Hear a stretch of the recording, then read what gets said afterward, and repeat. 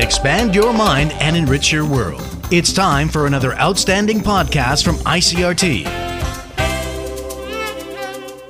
I'm Nancy Sun with today's episode of Easy News. The Tai-Ex opened up 14 points this morning from Friday's close at 15,850 on turnover of 2 billion NT.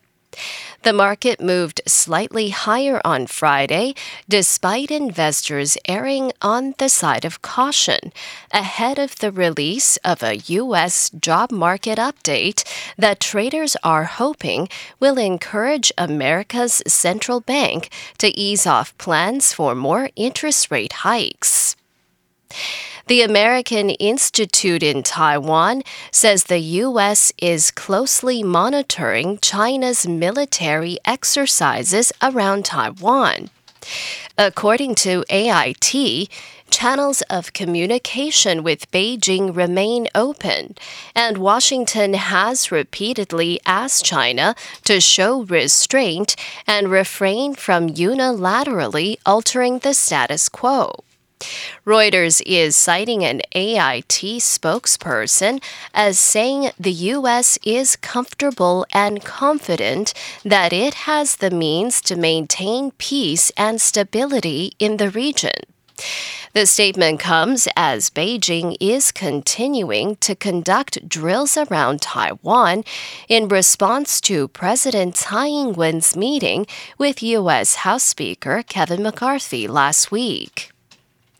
And Tai Tzu-ying has revealed that she plans to retire from badminton at the end of next year. According to Tai, she will cease playing on the professional circuit, even if she still can play then. Tai has talked about retiring from time to time over the past 2 years, but this is the first time she has pinpointed an exact time frame. And her plans imply that the Paris 2024 Olympics will probably be her last competition. The 28-year-old is currently ranked 4th in the world in the Badminton World Federation Women's Singles rankings. Tai began competing internationally at the age of 15 and has won 3 All-England Open titles and 3 BWF World Tour Finals titles.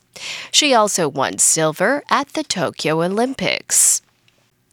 Officials say 8 people remain missing after the building they lived in exploded and collapsed early Sunday near the port of Marseille.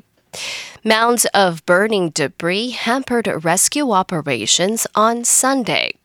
More than 100 firefighters worked to extinguish flames deep within the rubble, but more than 17 hours later, officials said the situation remains unstable. 5 people suffered minor injuries from the collapse, which occurred shortly before 1 a.m. local time. A neighboring building also came down. Officials say the presence of the fire under the debris means both water and flame-extinguishing foam could also be a danger to people trapped underneath. Robots were reportedly being deployed.